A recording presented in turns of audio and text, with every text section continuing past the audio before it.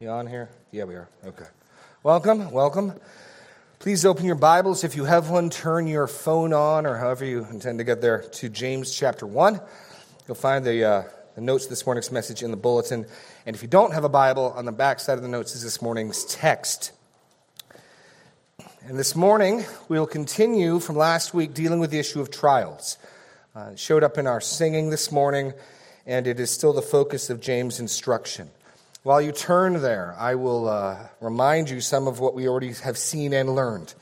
James is writing to a dispersed, persecuted, mostly poor Jewish church.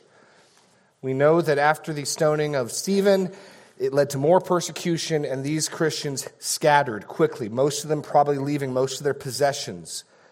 They left where they grew up, they left their homes, they are dispersed among the Greek world. And we know even in the Greek world, there's persecutions that are sporadic as well. We know from reading the letter, they're mostly poor. James talks about the rich dragging them into courts, the rich robbing them and not paying them for their work. They're suffering. They're under trial. And so James, after his opening greeting, addresses the central issue, trials, and how true faith responds in trial, how true faith acts in trial. And he gets to the point in verse 2 where he gives them a simple yet very difficult command. Count it all joy, my brothers, when you meet various trials of various kinds. And we saw the inclusiveness. All joy, whenever, all the time, all sorts of trials. You and I cannot say, well, I know normally I'm supposed to count it joy, but you see, my situation is unique. Nope. This is all the time, all joy for all sorts of trials. And he gives us reasons, because trials produce, in faith that's tested, endurance, steadfastness. Well, we get that when you lift weights, your muscles get stronger. When your faith is tested and you respond in joy, respond in obedience, your faith gets stronger. Trials test faith, because faith and actions are united. What we do evidences what we believe. And so James tells us to count it joy, a source of great joy, because we know the testing of our faith produces endurance. And then he goes on to give a further reason. Endurance isn't the only virtue or value through the tested faith. Rather, endurance itself becomes a fertile seedbed of all other issues of character and maturity. Endurance will have its complete work, making us mature and complete, lacking nothing. But it still doesn't make it any less hard, right? Well, as James has been so far through this letter, ending a sentence with one word, picking it up at the beginning of the next sentence, he's done that about 3 or 4 times now, so he does so here. You see at the end of verse 4, lacking nothing. Verse 5, but if any of you lacks. And so this morning, there's good news, there's help. James is going to write to us what to do while we're not yet mature, while we haven't reached that state of completion, while we still need help, while it's still hard to count it all joy. What do we do? In fact, this text this morning, verses 5 through 8, there's really 2 messages. Some of you are groaning, but we'll try to fit the 2 messages into one sermon's thought. We'll see, though. There's a message of encouragement and hope. There's a message of comfort. There are great promises of God lavishly given out. And in the second half of our text, there's a pretty stern warning, a pretty dire warning. So I'm going to try in the first half of the message to hit those bright, encouraging notes. I also intend to hit the warnings in the second half of the message. And so for some of you, this will be a message of encouragement. For some, a message of conviction. For some of you, perhaps even both. Let's begin by reading James chapter 1, verses 5 through 8. We'll have a word of prayer, and we'll begin. If any of you lacks wisdom, let him ask God, who gives generously to all without reproach, and it will be given him. But let him ask in faith, with no doubting. For the one who doubts is like a wave of the sea that is driven and tossed by the wind. That person must not suppose that he will receive anything from the Lord. He is a double-minded man, unstable in all his ways. Lord God, I pray that you would encourage our faith, that you would cause us to cry out to you for help, for wisdom regularly. I pray that you would cause us to grow confident in your good intention towards us, in your generous and giving heart. That we would be confident that our Father loves us and He gives us the things that are needful. I also pray, Lord, that if there is in any of us a doubting, double-minded heart, you would expose that as well. We might deal with it, that we might repent and turn to you. Lord, sing and sting, wound and heal with your word. In Jesus' name we ask this, amen. So this morning's text, we're going to look at in 3 points. We're going to look at the command, and there's a condition that's given, and then caution urged. The command, the condition, and caution. The command is straightforward in verse 5. We have another imperative verb. Now, this is a good command. If the command in verse 2 seemed hard, this is a command that hopefully you'll find easy. You'll find encouraging. And here it is. If any of you lacks wisdom, let him ask God, who gives generously to all without reproach. So James assumes a problem. He assumes a need, something lacking. He ended verse 4 by speaking of the fruit of endurance grown to seed is a state of maturity and completion where you're lacking nothing. And perhaps James anticipates someone raising their hand saying, yeah, I'm not quite there yet. What about me? And that's where we get to with verse 5. But if any of you lacks wisdom, if you're not at that level of maturity yet, if the command in verse 2 seems really hard, there's help and there's good news. There's good news. The problem, if any of you lacks wisdom. Now, the way James writes this assumes it to be the case. And so here's your blank. He's now considering a period of time before steadfastness has had its full effect. I think what he's considering now is the contingency, the what-if scenario of what if you haven't yet reached that state where endurance has borne its full and complete fruit. What then? And this is what he's speaking to. In that situation, what are you to do? What are you to do if there's still more maturing that needs to happen, more growth that needs to happen? You're not as stable as you'd like to be. You're not as strong as you hope to be. Well, here's a command. Let him ask God. And he understands that what we need then is wisdom. It's interesting to consider. If any of you lacks wisdom, well, know what I lack, you might be tempted to think, is strength, endurance, grit, determination. Or honestly, what I really lack is comfort. What I really would like is the trial to get smaller and be taken away from me. And so James' logic then assumes that in trial that is testing our faith, what you and I need is wisdom. Now, the question then is, what does he mean by that? Wisdom is a dominant theme in James. If you remember my suggested outline or thesis statement for James, is that true faith works itself out in obedience under trial, relying on the wisdom of God. And here's the first mention of wisdom.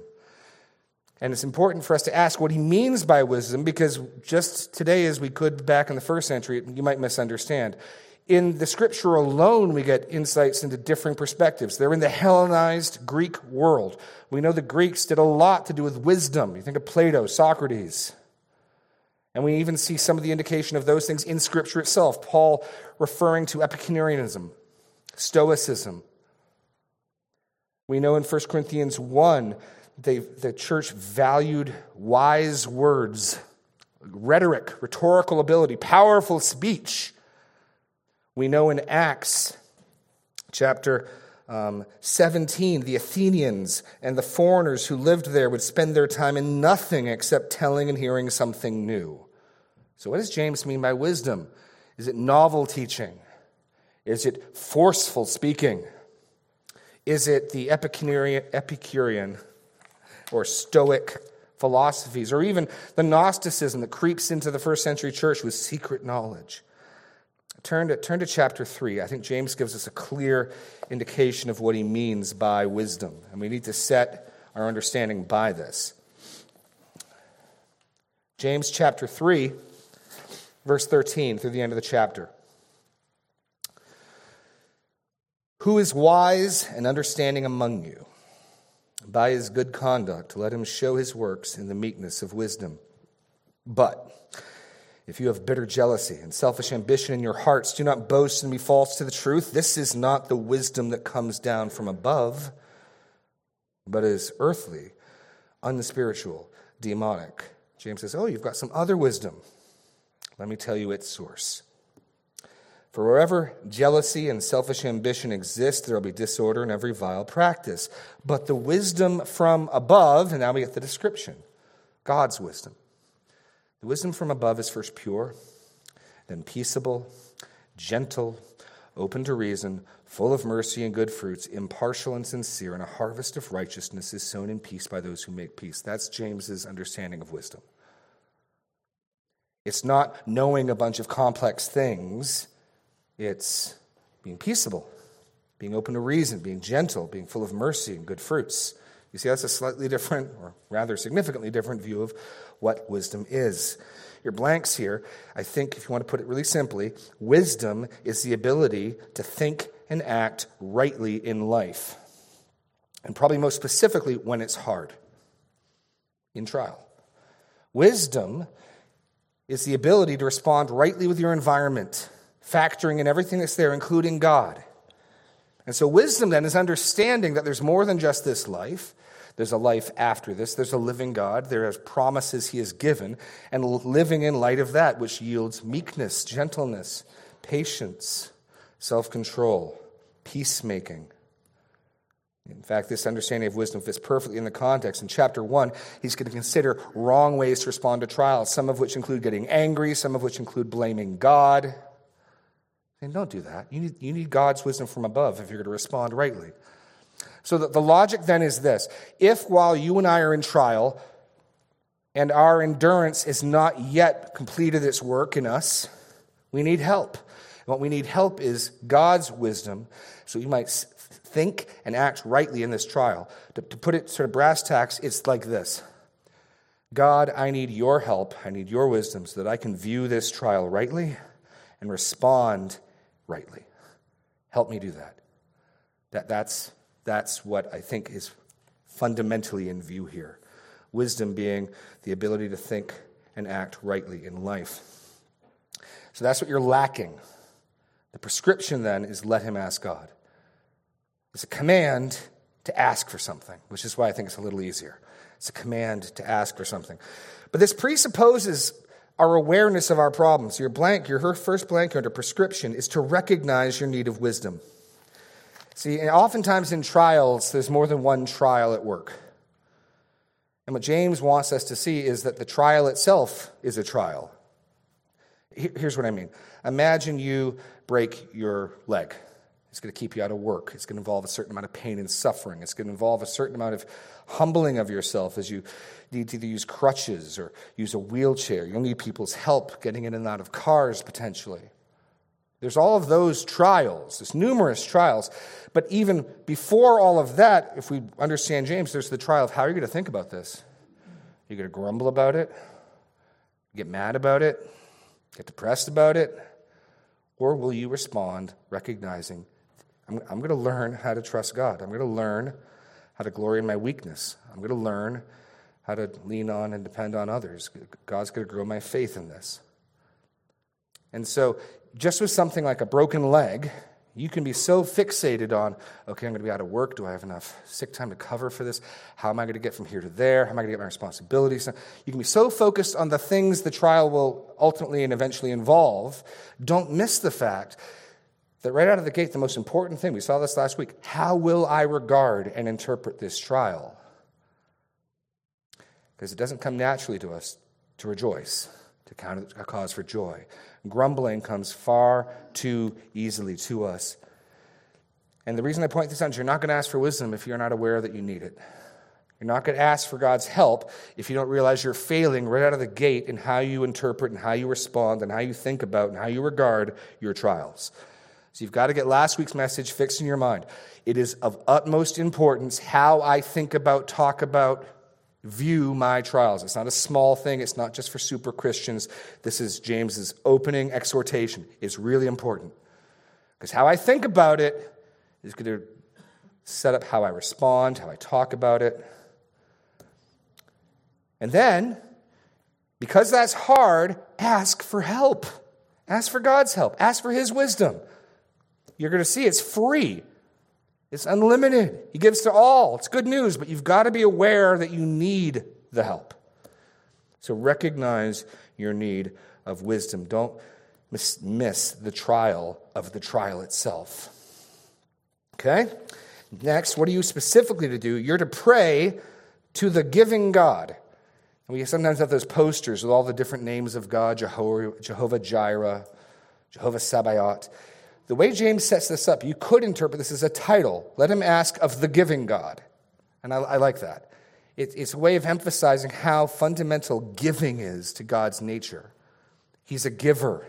He gives of himself. He gives grace. He's like a fountain that's always overflowing with good things. In fact, just jump ahead a little further into James, where he highlights this point. Look at verse 16 and 17 in chapter 1. Do not be deceived, my beloved brothers. Every good gift and every perfect gift is from above, coming down from the Father of lights, with whom there is no variation or shadow due to change. God's just an overflowing fountain of good things and good gifts. And so you can think in one sense, I worship the giving God. That's the way James phrases it here. And then he wants to emphasize it even further. Look at the qualifiers here. Who gives generously to all without reproach. Now, the word translated generously in the ESV is sort of a Hebrew idiom. He gives singly, singly-eyed, or simply, you could translate it. It's a word used in Luke to refer to the eye. When Jesus, in Luke 11:34, says the eye is the lamp of the body, if your eye is healthy, your whole body is full of light. If your eye is simple, undivided, that's the idea. And so it gets this idea of sincerity, but sincerity because God is not complex in his motives towards giving. It's not as though part of him is generous, but there's a part of him that's stingy. It's not as though he has ulterior plans. He is through and through generous. He gives, you might say, wholeheartedly. Another way of thinking about it. What you see is what you get. Here is a generous, giving God. There's nothing more. That's the simplicity of his giving nature. God gives sincerely to all. I think is sort of the idea. Sincerely, without duplicity or guile. I stress this because it's going to help inform and contrast with doubting and double-mindedness coming up. So get this. God gives with a singularness of intent. God gives completely sincerely with no hidden part of him begrudging the gift. And notice he gives to all. Not just his favorites, not just to some. He gives to all sincerely and without reproach. Now, maybe your parents, when you grew up, or maybe you as a parent, sometimes will scold, rebuke your children when they ask for help. And sometimes your children may deserve it. If I've tried showing my son how I want him to clean his room, the 15th time when he comes back and says, now, how am I supposed to do that again? It may be appropriate to say, look, were you not paying attention? What's wrong? God doesn't do that in his gifts. God doesn't say to you, you need more wisdom? What'd you do with the wisdom I gave you last week? No, this is good news because we are stupid people and we don't always learn quickly. And so I find myself going back again and again and again and again to God asking for help. I'm going to the giving God who sincerely and wholeheartedly gives and doesn't reproach. He doesn't begrudge. There is a condition in this text, but the condition's not how faithful were you last week, the week before that, the week before that. That's not the condition. God doesn't reproach. If you are able to recognize that you need help and you ask for it, he gives. Gladly, sincerely, wholeheartedly.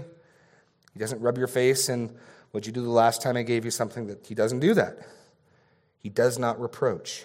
This is the good news. So if we can adopt the goal, if we can receive the command of counting it all joy, and understand James means this. Jesus, when he told the disciples to jump for joy when they're persecuted, meant it. Paul means it. The Bible means it. And it's really important. It's not a small thing.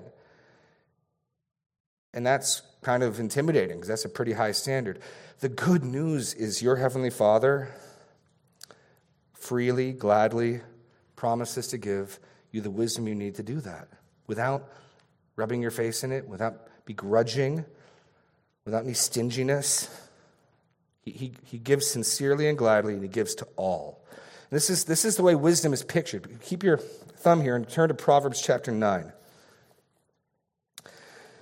Proverbs chapter 9, in one sense, kind of sets out the theme of the book itself. Two women are pictured, Lady Wisdom and Lady Folly, and both of them make their sales pitch to the would-be student. In Proverbs chapter 9, I just want to look at Lady Wisdom.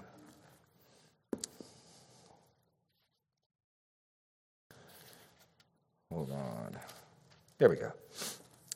You can see Lady Folly starting in verses 13 to 18, but I just want to look at Lady Wisdom. Wisdom has built her house. She has hewn her 7 pillars. She has slaughtered her beasts. She has mixed her wine. She has also set her table. This is a rich, lavish feast.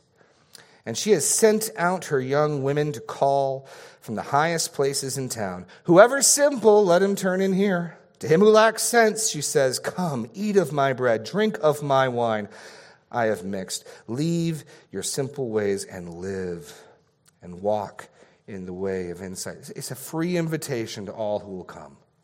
That's the picture of wisdom in the Old Testament. And James is saying God, the source of wisdom, has that heart. If you need help in thinking rightly, rejoicing in your trials, if you need his wisdom to know how to respond, I don't know how to, this is so difficult, I don't know what to do, ask. And notice the promise. It will be given him. Absolute, certain promise of grace. An absolute promise. You can depend on this promise. If you are in a difficult place and you don't know how to respond rightly, you don't know how on earth you can have the right attitude, James says, ask. Ask a Father who is giving by nature, who doesn't begrudge, and it will be given. That's the good news. That's the good news. That's the free and abundant grace that we have. And of course, James is just echoing things Jesus has said. Think of Matthew 21, 21 to 22. Truly, truly, I say to you, if you have faith and do not doubt, you will not only be able to do what has been done to the fig tree, but you can even say to this mountain, be taken up and thrown in the sea. It will happen. Whatever you ask in prayer, you will receive if you have faith.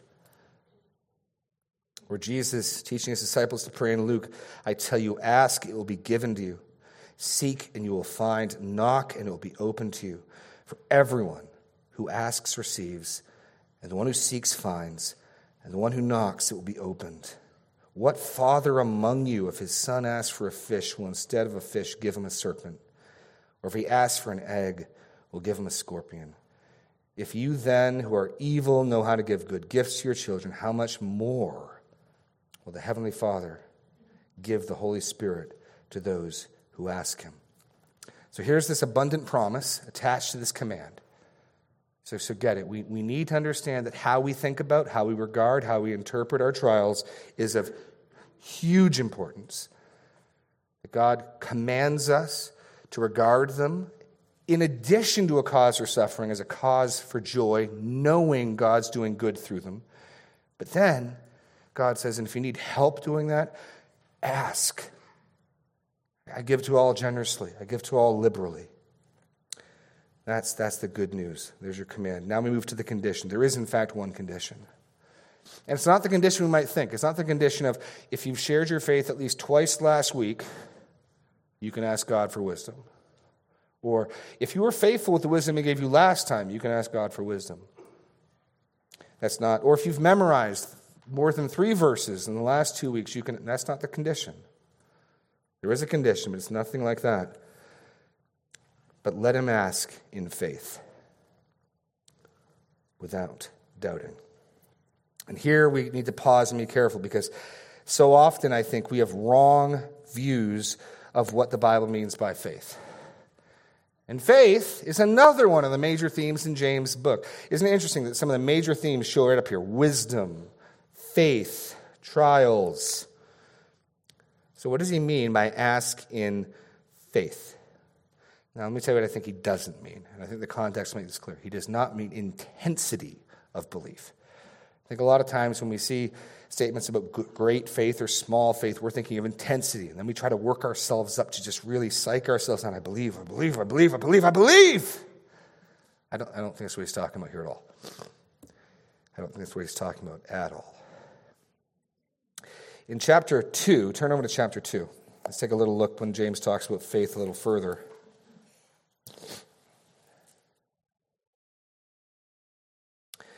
Look at verse 18. But someone will say, you have faith and I have works. Show me your faith apart from my works. I will show you my faith by my works. James's intention and focus on faith is its connection to action. You see faith by what it does. You see faith by what it does. And I think that understanding of faith is informed in the context here. So let me give you some of your blanks here. Let him ask in faith. Means believing first in God's goodness and generosity. Faith is trusting the giver. God's made these promises. So if you're going to ask, you have to believe the promise. That, I think, makes sense. Hebrews chapter 11 says something similar. Without faith, it's impossible to please him, for whoever would draw near to God must believe that he exists and that he rewards those who seek him. You need to come to God seeking a reward. You need to believe God's a rewarder. He's a giver. But, more to the point even, I think, is you must ask with a sincere and unified heart. A sincere and unified heart. I said before, I don't think it's intensity of faith he has in view, rather unity or singleness. Why do I say that? Well, because of the way he describes doubting. The doubter, and we'll see this in a few minutes, is the man divided within himself. He's double-minded. He vacillates. He's unstable. In contrast is God, who is single-eyed, who is sincere. Or, as one commentator puts it, Doug Moo, our asking must coincide with the way in which God gives. He gives with singleness of intent. We must ask with singleness of intent also. What I mean by that is this. Are we asking God for the wisdom we need in order to obey him? If we are, we're coming with singleness of intent. Father, give me what I need to please you. I want to please you. I don't have the wisdom I need to do it. That's the single purpose. Here be not coming that way. Father, give me the wisdom because I might obey you. But if we're honest, we can do that at times. Let's see what God says. Maybe we'll do that. God, give me some help. Let's see what he does, then I'll decide how I'm going to respond. That, I think, is precisely what's pictured by doubting or double-minded. You're divided within. You don't have a sincere and unified heart. Psalm 86:11, praise God, unite my heart to fear your name. The idea being, I don't want there to be parts of my heart that don't fear God. Unite my heart so it's all one flavor, one color, one note, one fear of God. Asking in faith is not having a chunk or portion that worships things or the world. We're coming unified with a single intent, a single purpose. That's faith. Are you willing to act on what he says? Because, of course, James says you show your faith by what you do. Or, let me put it really simply as I can. Asking in faith means asking, God, if you give me the grace, if you give me the wisdom, I intend to act on it. I think that in James's terms would be the simplest way of saying it, because you show what you believe by what you do. So are you asking God for help in the trial, wisdom in the trial, with the intent and desire to act on it? Then you're asking in faith. If you're doing something else, I think you fall into the other line, with no doubting. Blanks here being without inner division and contention. The word used for doubting here pictures a divide. If you turn over to chapter 2, it's the same word he uses to describe the divisions made in the church.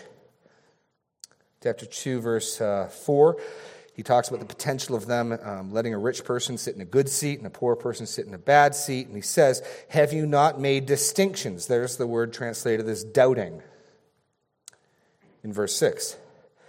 Because the idea is a division that generates conflict. And so the picture of doubting is internal division and the assumed conflict that results from it, which is in direct contrast to God's singleness of focus in giving. That's the idea of doubting. So it's not, I believe, but sometimes I have doubts. Rather, it's I intend to serve and obey God versus someone who's like, well, maybe I will. We'll see. Let me illustrate this point by stealing an example from D.A. Carson. I won't attempt to say it in his accent, but I think it's, you can say amen. But I think it's a great example about faith and how faith works, what faith means. Imagine the first Passover. It's the night before the very first Passover in Goshen. And two Israelites are talking together, two fathers, heads of households. And the first one says to the other, it's kind of a frightening night, isn't it? The angel of death going through the land. The threat of the firstborn son being killed. This is kind of a heavy-duty night. To which his friend says, well, you heard what God said through his prophet Moses to sacrifice the paschal lamb, to put the blood on the doorpost. You've done that, haven't you? The first says, well, yeah, of course. I'm not stupid, but still, I love my little Johnny. It's not a really good Israelite name, but we'll call him Johnny. I just don't know what I'd do if anything happened to him. And I know I trust God, but this has been kind of freaky the last week with the things in the blood and the darkness and the gnats and the frogs. It's been... I trust God's prophet, but I don't know if I'll sleep a wink tonight. To which his friend says, bring it on. God's promises are sure. I trust him. Well, they get done and they go home and they go to bed that night. And whose son dies? Neither, right? Because both of them acted upon what God said. They believed God enough to put the blood of the lamb on the doorpost, and God made it clear it's the blood of the lamb that protects. It's not the intensity of their confidence that saves them. Both of them had faith. How do we know they both had faith? Because they both heard what God's prophet Moses said, and they both acted on it. Now, one of them did it with great confidence, slept like a baby. The other one was nervous. They both had faith. Both of their sons would live. So James, talking about asking in faith, is not working yourself up to some hyper level of confidence. Rather, it's uniformity and singleness of intent. Am I really coming before God sincerely, as his child, intending to do his will? And doing that self-introspection. Now that's where we're going to spend the rest of our time this morning, considering that type of doubting and unbelief. But let me turn to chapter 4. We'll end our time probably looking at chapter 4, but try to further explain this. Because in chapter 4, James considers prayers that don't get answered. And he tells us why, and it's the only other place he uses the term double-minded in the book. But look at verse 3. You ask and do not receive because you ask wrongly to spend it on your passions. You don't come as a servant of God. You don't come as his child. You come worshiping other things, loving other things. God, give me the stuff I want. God says, no. You adulterous people, do you not know that friendship with the world is enmity with God? Therefore, whoever wishes to be a friend of the world makes himself an enemy of God. Or do you suppose it is to no purpose that the Scripture says he yearns jealously over the Spirit that he's made to dwell in us? But he gives more grace. Therefore, it says, God opposes the proud, but gives grace to the humble. Submit yourselves, therefore, to God. Resist the devil, he will flee from you. Draw near to you, he will draw near to you. Cleanse your hands, you sinners. Purify your hearts, you double-minded. So yes, I think this is consistent with James' use of the term. Asking in faith is fundamentally looking at the sincerity rather than the duplicity, the singleness of intent and purpose. He'll explain that further now with the caution. And at this point, he stops talking about wisdom. He broadens his scope. Notice that. Now we're just talking about the doubting man. And we're going to learn he's unstable in all his ways. The wisdom discussion is now over. We're now considering the peril and the caution for the double-minded, doubting man. Okay? So let's look at this. We first get a picture. For the one who doubts is like a wave of the sea that is driven and tossed by the wind. This is one of James's vivid word pictures.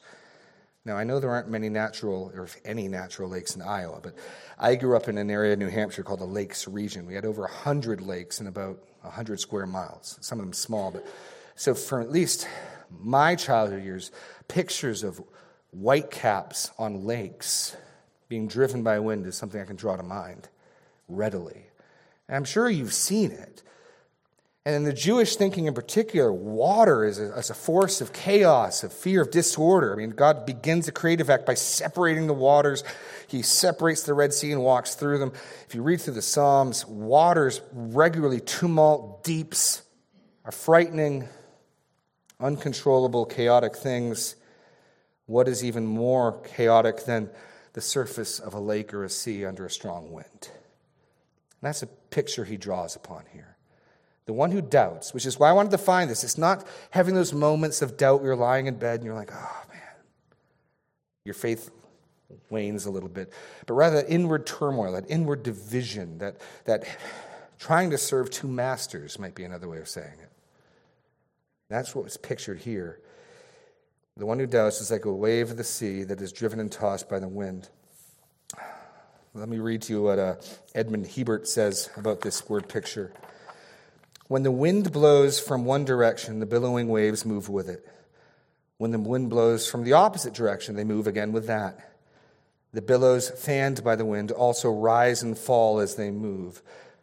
They're unstable, they move around, they go wherever the wind blows them. Here's your blank. The waves are a picture of something entirely acted upon from without. They're entirely subject to whatever the whims of the wind are. They simply are passive. And in their movement even, they're not orderly. Hebert here, again, the emphasis of this passage falls on the tossing, not only moving before the impulse of the wind, but also doing so not in regular lines. They're tossing, they're rising, they're falling peaks. This combination of lateral and vertical movement gives a vivid picture of four-dimensional instability. Waves, I wrote here, are a vivid picture of four-dimensional instability. They're not even orderly in their movement, but the one wave's crashing and falling, and others rising up. And the picture is of the whole billowing surface of the water. That is what someone who is inwardly divided is like.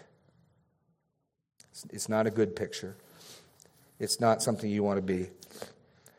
It's something you want to not be. And if that is what's going on, you want to recognize and change. The vivid picture of the waves. The one who doubts is like a wave of the sea that is driven and tossed by the wind. And then he's warned of presumption. That person, notice how James is even distancing himself. Not that brother, that person must not suppose he'll receive anything from the Lord.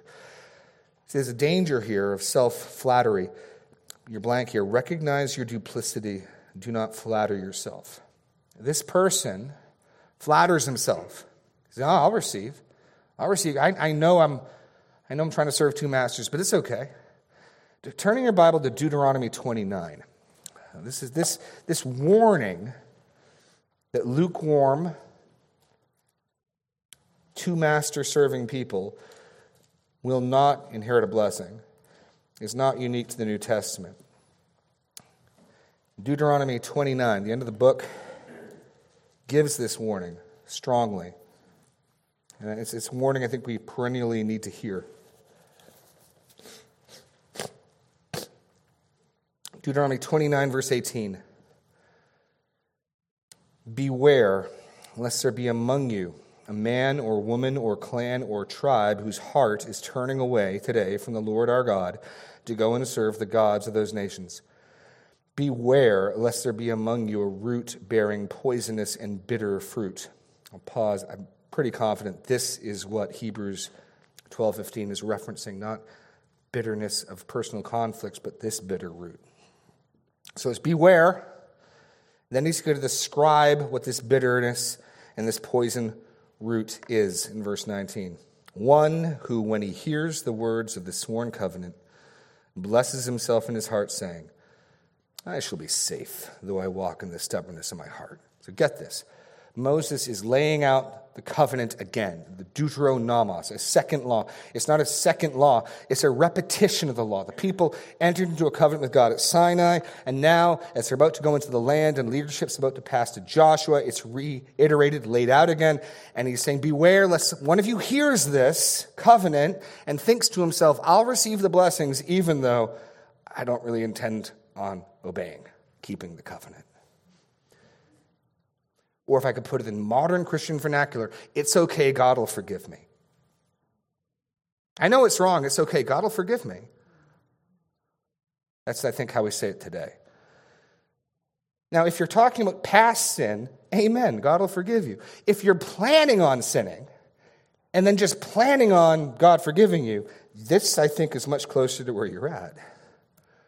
One who, when he hears the words of this sworn covenant, blesses himself in his heart, saying, I shall be safe, though I walk in the stubbornness of my heart. This will lead to the sweeping away of the moist and the dry alike.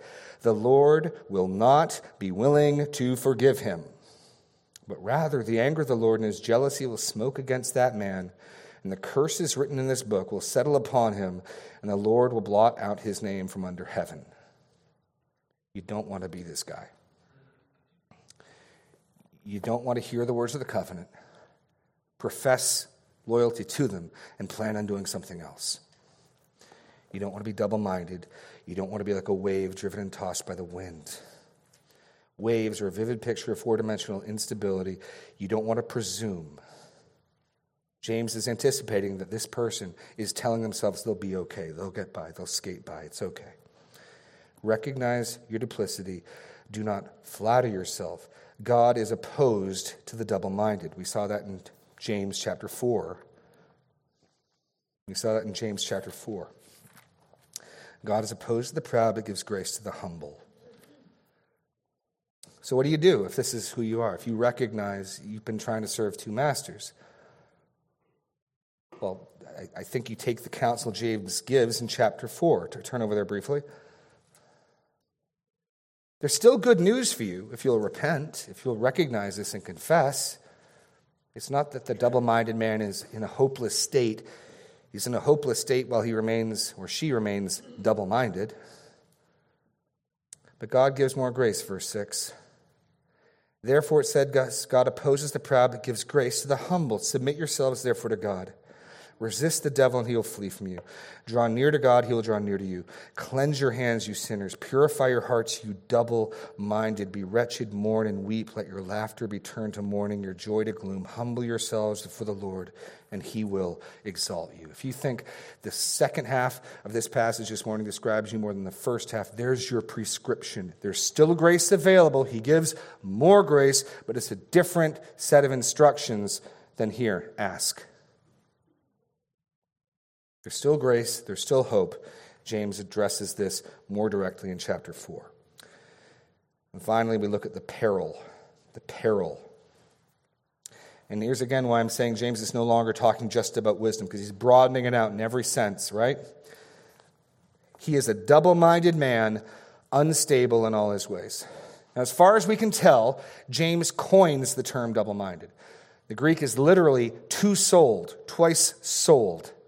Now, maybe his attempt to take a Hebrew idiom from Psalm 12 and put it into Greek. In Psalm 12, we read, everyone utters lies to his neighbor with flattering lips and a double heart they speak.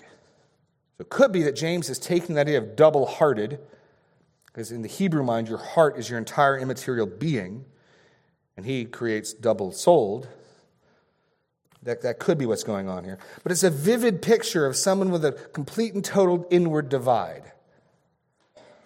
They're literally at war with themselves. They're of two minds. They're trying to serve two masters. And James says, this person, this double-minded man, is unstable, not in some, but all his ways. The picture of the wave on the sea describes every aspect of his life. He is inwardly divided by his own desires. He is inwardly divided by his own desires. Why do I say desires? Go back to James 4, as I think these passages help interpret each other. Verse 3, you ask and you do not receive. How can that be? God gives generously. He doesn't reproach. He gives to all. Because you ask wrongly to spend it on your passions. You adulterous people, do you not know that friendship with the world is enmity with God? We come to God not sincerely as God worshipers, but we come to God worshiping other things, asking him for the stuff we want. We're inwardly divided. And James warns this person's not going to receive anything from the Lord, which goes beyond wisdom. Nothing. And he's unstable in all his ways. To turn to Ezekiel 14. I want to look at one more passage here to vividly picture this. Because really, and I do this a lot in pastoral counseling. If you want to play games with God, you are far better off to be honest about it, have done with pretending, and go your own way. Now, far better still than that is to repent and call upon the name of the Lord and be saved. But I think the harshest judgment, the sharpest words of our Lord are to people playing religious games. The Pharisees. Laodicea, the lukewarm church that Jesus vomits out of his mouth. Or Ezekiel 14. I use this passage a lot in counseling because you want to promise people there is grace, there is hope, there is help if you're sincerely coming to God for help. But often we just want the trial to go away. We're in a pinch, things are difficult, we call on God, things get better, and we go do our own thing. It becomes clear we didn't worship God. God was the genie who got us out of the problem we were in. In Ezekiel 14, Ezekiel, you remember, is in the land of Babylon, in the outskirts. And Jerusalem hasn't fallen yet. Nebuchadnezzar deports the Israelites in 3 waves. And some people come to Ezekiel to hear a word from the Lord. Probably, how's Jerusalem doing? They're hoping Jerusalem is going to survive. They've got some of their own false prophets who are saying Jerusalem will remain. But they come to Ezekiel, and from a certain perspective, that looks good. They're coming to the right source. They're coming to God's prophet. And they're sitting respectfully, right? Look at verse 1. Then certain elders of Israel came to me and sat before me, and the word of the Lord came to me, Son of man. These men have taken their idols into their hearts and set the stumbling block of their iniquity before their faces. Should I indeed let myself be consulted by them? Therefore speak to them and say to them, Thus says the Lord God, any of the house of Israel who takes his idols into his heart and sets the stumbling block of his iniquity before his face, yet comes to the prophet. You see how it's worse? It'd be far better if you're going to do that just to stay home. Yet comes to the prophet, I, the Lord, will answer him as he comes with the multitude of his idols, that I may lay hold of the hearts of the house of Israel who are all estranged from me through their idols. Therefore I say to the house of Israel, Thus says the Lord God, repent and turn away from your idols and turn away your faces from all your abominations. For anyone of the house of Israel or the strangers who sojourns in Israel, who separates himself from me, taking his idols into his heart and putting the stumbling block of his iniquity before his face, yet comes to a prophet to consult me through him, I, the Lord, will answer him myself. And I'll set my face against that man, and I'll make him a byword and a sign, and cut him off from the midst of the people, and you shall know that I am the Lord. James is warning exactly of that in chapter 4. Where we come to God to spend things on our passions. This is that picture of inward divide, of being double-minded, being double-souled, being split, trying to achieve 2 ends. You think of Elijah's counsel to the men of his day. Remember the prophets of Baal. Here we go. Elijah with the prophets of Baal. Elijah came near to all the people and said, How long will you go on limping between 2 different opinions? If the Lord is God, follow him. But if Baal, follow him. And all the people did not answer him a word. This is one of the messages through Scripture. If you will turn to God, as weak as you are, as failing as you are, as faithless as you've been, and with a sincere heart say, Lord, Father, now I want to please you. I want to do what's right. Give me the strength. Give me the wisdom. James says he'll do it. He'll do it without reservation. He'll do it gladly. He'll do it abundantly. But if you're playing games, you're going to receive nothing. And you ought to expect to receive nothing. You're like a wave of the sea, unstable in all your ways. And even for such a one as that, chapter 4 says, there is more grace. Now I'm hoping and trusting that we are those who have faith, who have trusted in Christ. And when that storm comes, we have an anchor for the soul. We're going to sing our closing song now, Christ, the sure and steady anchor. There's wonderful promises here, and there are terrible warnings. We would do well to hear them both. Please stand.